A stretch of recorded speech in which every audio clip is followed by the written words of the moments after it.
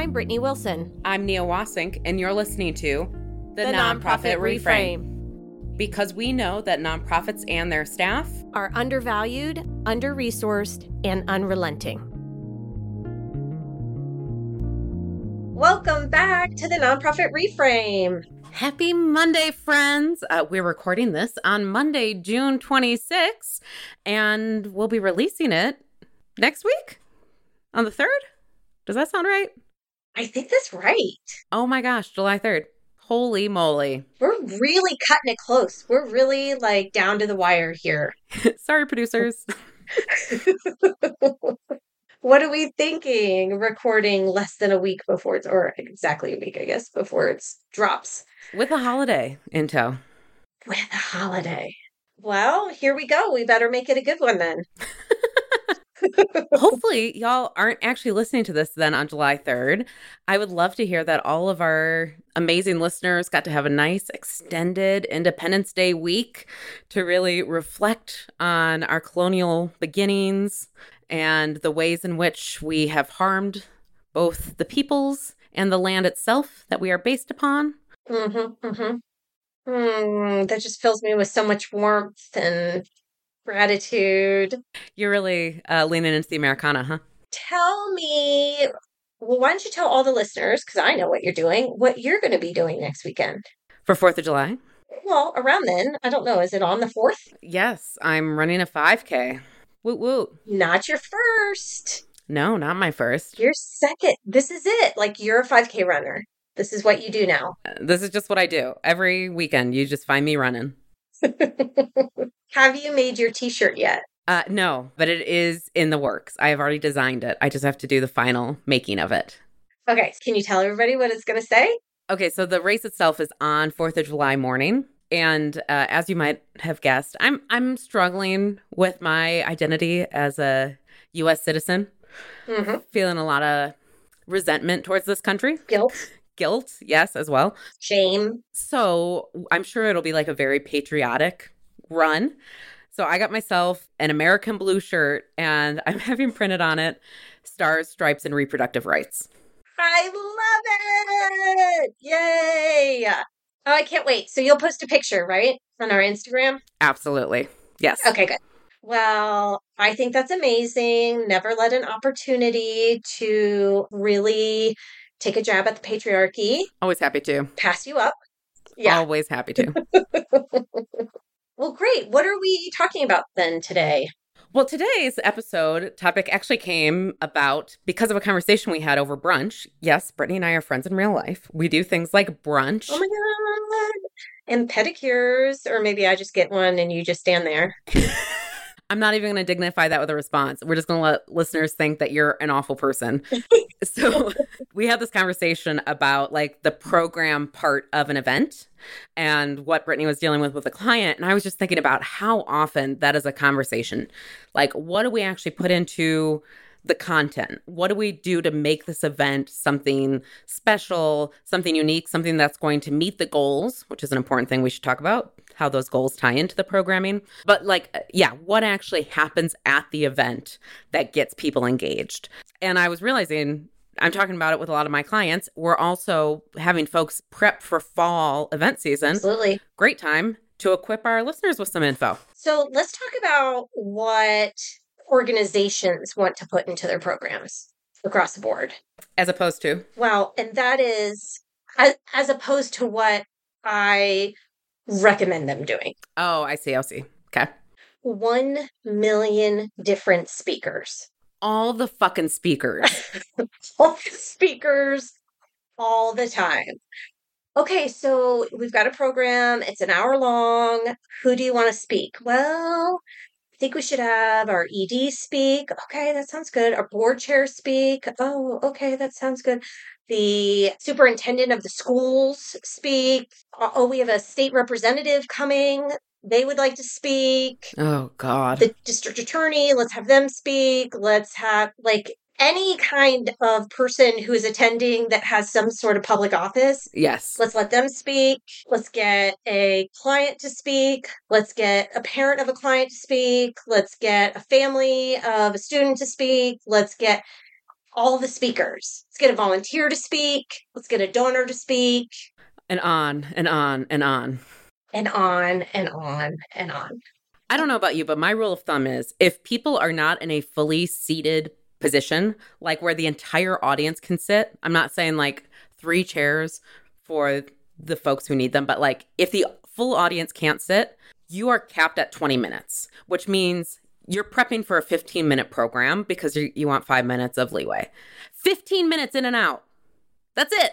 I wholeheartedly agree. Wholeheartedly agree. Let's talk about the other thing that they want to do that I don't recommend is not have all the speakers write out and time their remarks beforehand. Yeah.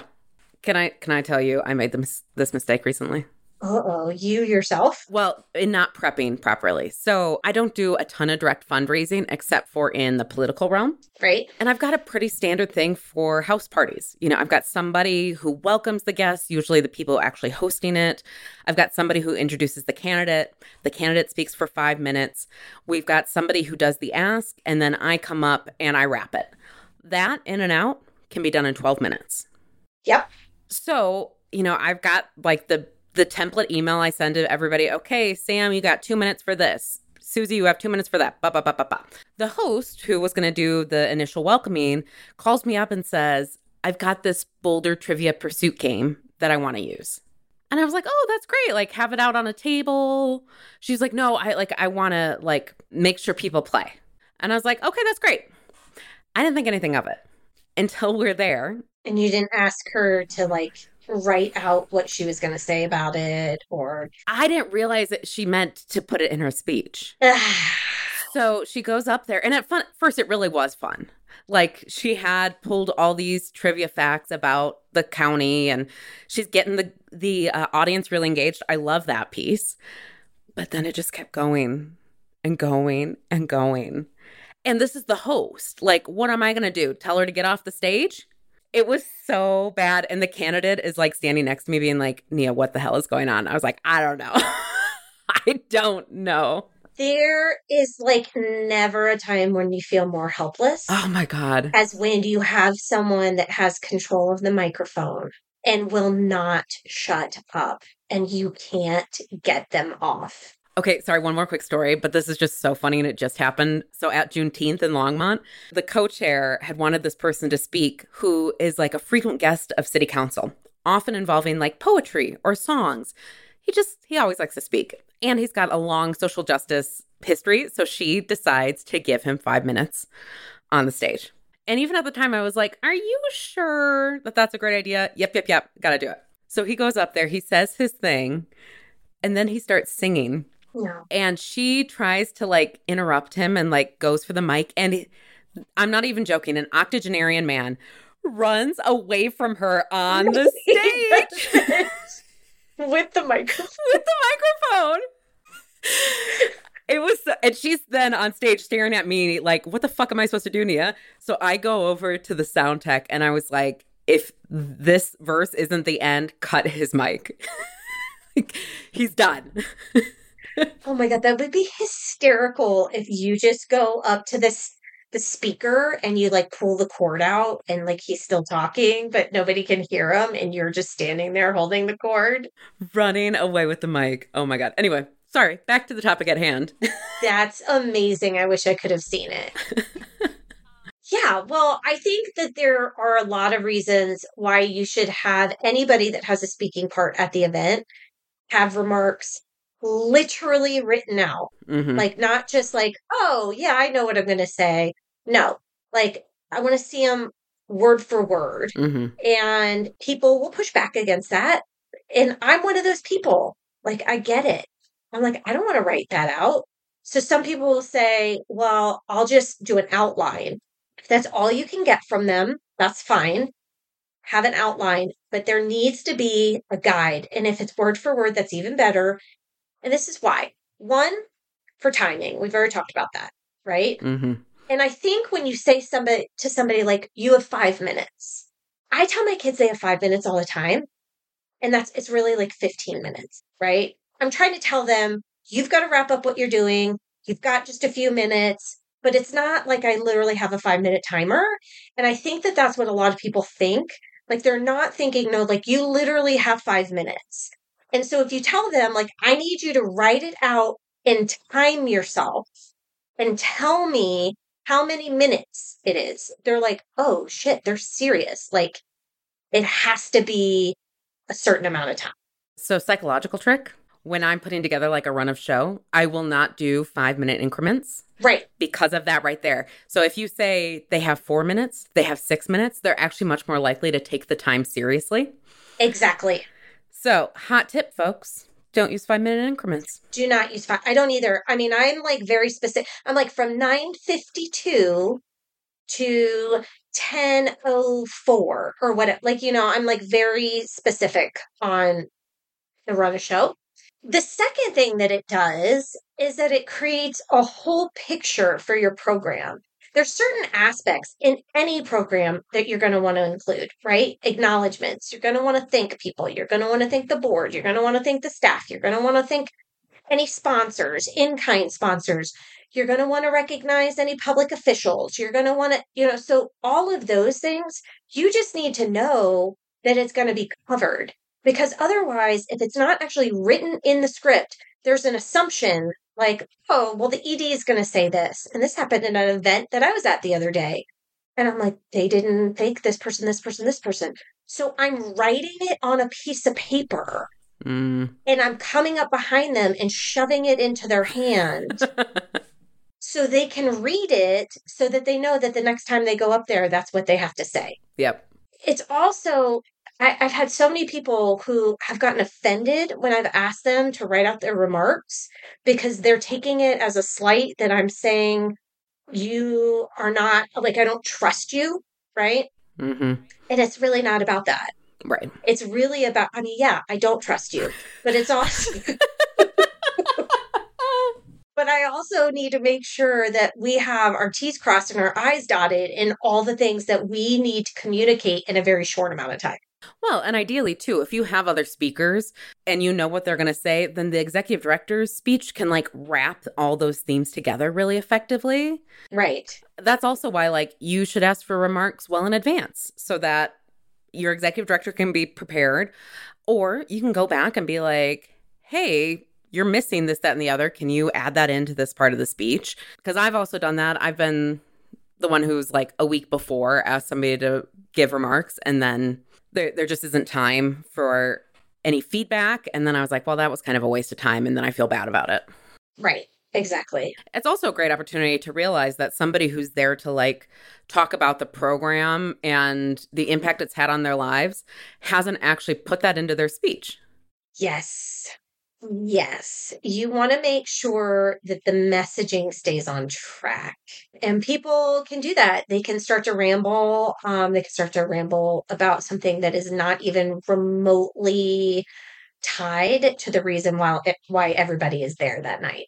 Have you ever been at an event where somebody starts talking about another organization? That's so interesting. I feel like I have at some point in time, but not as appalling as I feel like you have an example of because of the way you're asking it. So at this event, this funder was going to be presenting a large check. And this event wasn't specifically for that. It was just like a venue that already existed. So like, let's throw this in there. And of course, the funder talks about like the work of their foundation, but then starts going pretty in depth about another institution that they fund. No. And present the check to that institution at this other organization's fundraiser. What? And at first it was like, oh my God, are they just confused as to why they're here? And then pulled one out for the organization that was actually hosting the event. It was so uncomfortable and bizarre. And it felt like this representative from the foundation was attempting to recruit donors from this organization to the other one. Oh my gosh, that is so uncomfortable. It was so bad. And of course, the DD and ED didn't know anything about that. Like they thought it was just going to be a typical check presentation. Thanks so much. We love the work you do. Here's some money. That was appalling. Anyway. So yes, you reminded me now. Thank you for sparking this memory. I was at a fundraiser for an organization that was being held at a farm that itself had its own 501c3. Yes. I know what you're Yes. talking about now. Oh Yes. And that's great. Like so here we are, a situation where one organization is wanting to support another organization because they host events at this farm. And they're like, we're going to go to this farm. And we're going to support this organization, this farm, by having the event there. But they had the owner of the farm get up and talk. And that person spoke for like 15 minutes about the farm.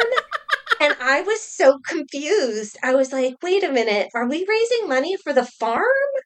Or are we raising money for the organization that invited me here tonight? Oh my God, that's so good. Were you there? No, but I've heard the story from multiple people who are in attendance. It was wild. Wild. I was so confused. Yeah. So you got to be careful of that. Yeah, I don't know that we have any like specific advice to ward that off. It's just like a really shitty thing if it happens to you. But again, that goes back to if you have people's remarks. Like if you're going to give the owner of the farm an opportunity to say something, Mm-hmm. I mean, because they like clearly gave him the microphone to like talk about the farm. But that's hard. I know. You want to think that you can just say, hey, we're so grateful that, we're able to have the event here and we'd like to lift up the farm. And so if you want to say a few words about the farm, that's fine. And not then like 15 minutes later. Right. Yes. Okay. Programs. I love this sense. Like plan for a 15-minute program if everybody's standing. So it's no longer than 20 minutes. I think if you're sitting down, it should be no longer than an hour. Absolutely. 100% agree. Even if there is an auction that Brittany's mom is distracting me from bidding in, it should go no longer than an hour. And somebody should tell the program director to shut the fuck up when it's 10 o'clock at night and we all want to go home. Yes, exactly. As an example, for instance. Oh, that was another situation where the speaker flew in from out of state and like gets paid to speak. And I'm like, you have 10 minutes or 7 minutes. And 25 minutes later, we're still standing there. And I'm like, what is happening? What is happening? She's supposed to be a professional. Videos. Yes. Everybody loves them. Everybody wants them. Half the time they're shit. Half the time they're shit. Half the time they're too long. I like the idea of there being a visual component, breaking up the speeches, right? I mean, let's try to not have speaker after speaker after speaker after speaker. If you have something that can break that up, great. You want it to have some continuity with what's being talked about. I've been at ones before where I'm like, nobody actually gained any new information from that video. Like, you've basically just said what everybody else has been saying. Yep. Or like it was on something totally different. You're like, this doesn't make sense. So just like we talked about when you're looking at the speeches and you're trying to make sure that all your messaging is there, you want to include the video in that overview, right? Well, and really think about like, what voice are we trying to capture in this that maybe we can't bring on stage? Or there are too many voices for us to bring them on stage. So let's compile it into a video with like snippets from each. Like I just did this. I mean, it was for a board retreat. It wasn't for an event, but we interviewed staff with a series of questions that we wanted the board to know about. It was so effective to compile that into a 15-minute video that we showed at the retreat so that the staff voices could be physically in the room for them for these discussions. Oh, I love that. Yeah. I love that. So like be intentional and strategic. Don't just think, oh, we need something different. Let's put a video together. Right. And we could do a whole episode on videos too. Maybe we should. I think we should. Like strength-based approach and like all this kind of stuff. Let's talk about when videos, another example of when videos are really helpful for award winners. 100% award winners. Always do not give award winners the mic. Put them in a video. Don't give them the mic. Let them say something in the video. Let their friends say something in the video, their bosses, whoever that is recommending them for the award. And then they come up, they grab the award, you shake your hand, they wave. End of story. And they're out. They're out. Mm-hmm. I was actually at an event where they had done that and they'd done it really well. But the award winner came up and you could see she was holding on to like little note cards. Yeah. And the CEO did such a good job of like meeting her in the middle of the stage, like nowhere near a microphone, getting the photos there, and then literally like physically pivoting her off the stage. I was like, that woman knows what's going on. Exactly. And I know that sounds horrible, but I mean, that should all be communicated beforehand, right? And my guess is that it probably was communicated, but that person still thought that they were going to have an opportunity to say something. But, you just have to be really upfront with people about it. And that's what I always see what happens with the public officials. Like, nobody wants to be the one to say, no, like you can't talk, or no, you only have 3 minutes and 42 seconds, like whatever that boundary is that you're trying to put in place. Exactly. Yeah. Yeah. I think like the theme for our discussion thus far is like, we're just putting confines in around everything so that we are controlling the experience for all the guests. And those who know, they really fucking know. They fucking like know. They're shaking their head right now. They're like, absolutely. Mm-hmm. It's the people that don't know, who just attend, who never have put on an event like this, who don't realize all the millions of moving pieces that are in play. They don't realize what a big deal it is. Right. What's it a big deal if I talk for 6 extra minutes? It's a big fucking deal. It's a big fucking deal. Well, and again, like we said at the top, like all of this should go back to the specific goals of the event. Yep. Like a program for an event does not live in isolation. If you are not thinking about what you're trying to do, are you trying to raise money? Are you trying to bring in new donors? Are you trying to create community? All of those actually require different programmatic elements. Because if this is a fundraiser, all of these pieces are building up to one moment. And that is the moment that we ask the audience to make a gift. Yeah. And if those haven't been strategically put in place, that moment can land flat on its ass. 100%. And I've been there and it sucks. It feels really awful. I mean, it's such a delicate dance to get to it and to be inspired, right? Like you want them to feel inspired. You want them to be informed. You want them to be inspired. You need the energy at a certain place. And when that doesn't happen because somebody ends up talking about themselves, and it just pulls all the energy out of the room, mm-hmm. You can't get it back. Yeah. I can think one of my best examples of this happening really well, where they like really understood their audience and the goals. It was an event for a giving circle that I was part of. So like you've got this membership kind of situation, and they really like led by the ethos of giving circles. Like this is about community building and philanthropy in one. And so instead of having just a program to say, hey, here's all the great work we've been supporting, they actually had experiential pieces at the tables that allowed you to talk to the other people at your table. It was like maybe a 15-minute moment in the program. This was probably 6 or 7 years ago, and I still remember it so vividly because it was a fantastic moment.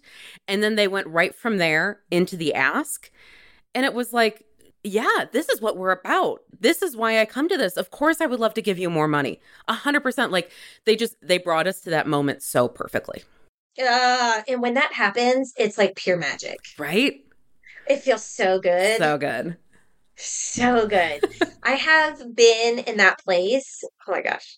I mean, you know this because I tell you everything. But, when I started my own business doing this kind of thing, where I was not fully in control of every aspect of the event like I would be if I was in the organization, but I was hired to put the event on. I felt this, I mean, I still do, but at the very beginning, especially as I was just kind of getting used to this new role, I felt an immense amount of pressure to have a successful event, right? For them to meet their goals. Mm-hmm. And there was a lot that I could control, but then there was a lot that I couldn't. Like I didn't have the relationship with their donors. And that's what I really, when I was working full time for organizations, that was what made my events successful is because I knew the donors and I had that personal connection. So, when I go in and I'm working with a different organization, I'm really relying on them and their help and their relationship with their donors.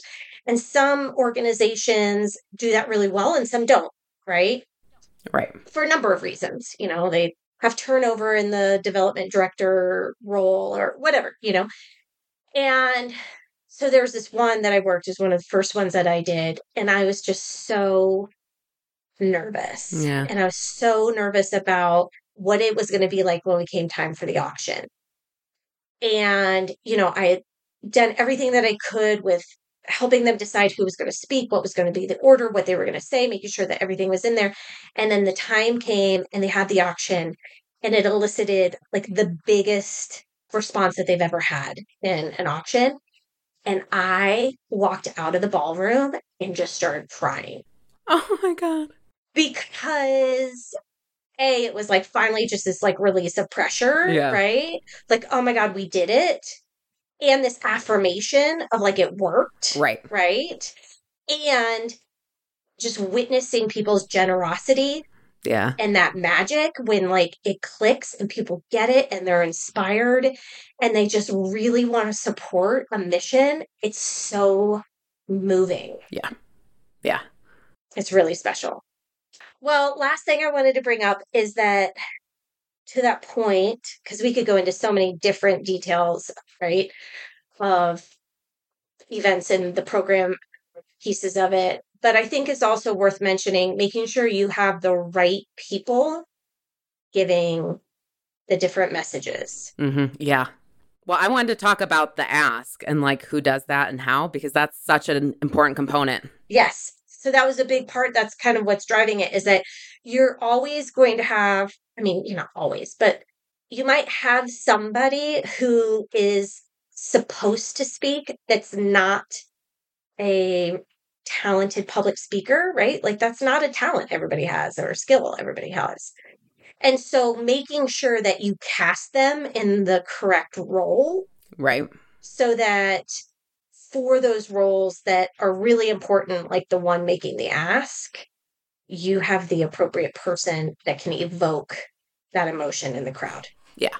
Yeah. Well, and we'll always say like the person making the ask should be some sort of peer to the people they're asking. Now, with bigger events, that gets harder. Like you put an old white guy up who's sitting on millions and making the ask, I feel no connection to that. Right. That feels nothing like my reality. It speaks to a certain crowd. And so especially boards are going to be like, yeah, that's who we need up there because he's going to get the other old rich white guys to give. But I was at an event recently and they did a tandem ask, Ooh. which I thought worked really well. They had two board members really representing the diversity, kind of like old school, new school. And they had an older man who talked about how like when he got out of his career, he decided to give up back and start joining the board. And he's been so inspired. So he's even increased his giving over the years, yada, yada. And then this woman who was like, I'm a working class mom. I don't have a ton to give, but what I do have, I give here. Ooh, I like that. I know the way she said it was just like, okay, yeah, I get that. I feel that. And they did such a nice job of like showing mutual respect for each other too, where, I mean, of course, it's all little dog and pony, but it made me think like, oh, their board might have it together. That's pretty great. That's awesome. Yeah. I really like that approach. Mm-hmm. But yeah, whenever possible, like the ask itself saying, join me in giving, give to this organization. We always say, try not to have a staff member do that piece. Right. Because folks give to other philanthropists. Right. That doesn't mean that a staff member can't come up and explain how. Exactly. It doesn't mean you can't then hand it off to an auctioneer to like go through the full paddle raise or whatever you're doing. But that initial like join me in giving, having it be an unpaid person, it has some real power in it. I mean, that's what I say to board members all the time about they don't even recognize, in some instances, the quote unquote power they have. Mm-hmm. This power for good, right? That sure, I am maybe more comfortable talking about money than you are, but you talking about it is going to be so much more impactful than me because I'm getting paid. Right. People know that consciously or unconsciously, right? Like it somehow comes across. Exactly. Yeah. That said, like I feel like people get scared of doing the ask because they are going to need to know all the logistics.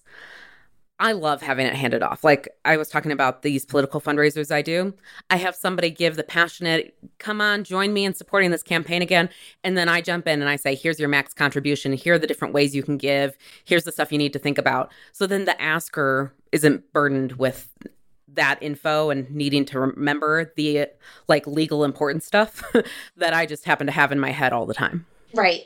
Well, and that's where, especially if you're doing an auction and then you're going through all the different levels and you're trying to keep energy and momentum going. I am a huge advocate for paying somebody who does that as a profession. Yeah, seriously. Like it is a profession. Let's recognize that.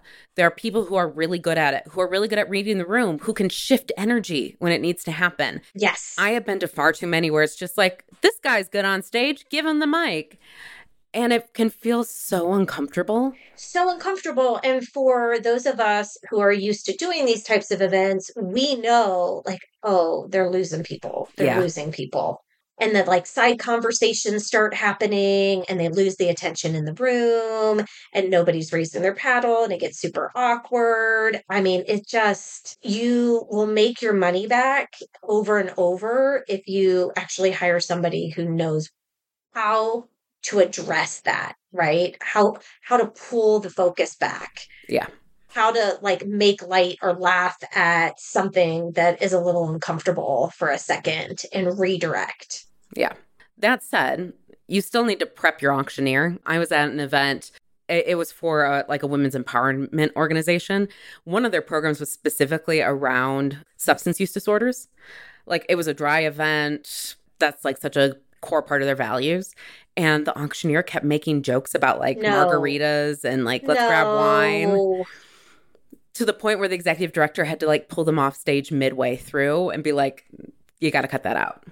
Yeah, it was bad. Absolutely. I mean, every good auctioneer that I have worked with, it is a partnership. Yeah. Right. Like we're meeting ahead of time beforehand over and over. I get really involved in the strategy of it. So I'm like talking to them and I'm like, okay, this is going to happen first. And then what do you think about this? And should we do this? And we're doing it together. Yeah. Well, and even things like how do we talk about our clients? Right. Like what terminology do we use? The organization needs to equip the auctioneer to be able to use the same language and to do so really comfortably.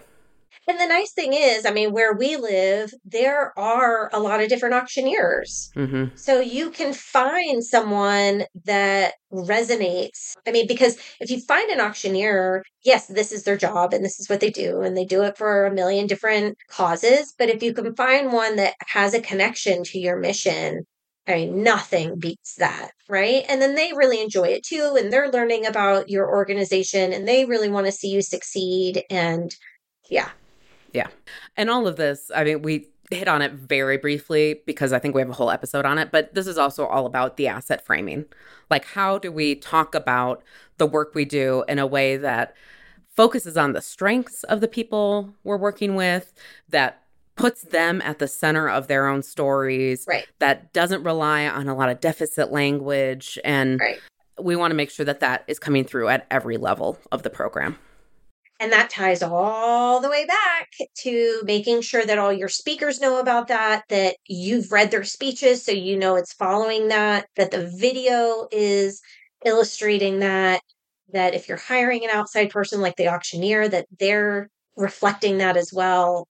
That's when you know it's a really well orchestrated program. Yep. And it's all done in either 15 minutes or an hour. Yeah. If your event is going longer than an hour, like, be ready to cut off a mic. Chase the guy down across the stage. Grab the mic out of his hand. Chase the octogenarian across the stage. Whatever you got to do. Well, this was a good one. I really enjoyed this. I've kind of been knee deep in this stuff already. And like you said, people are gearing up for fall event season and they should already be thinking about this.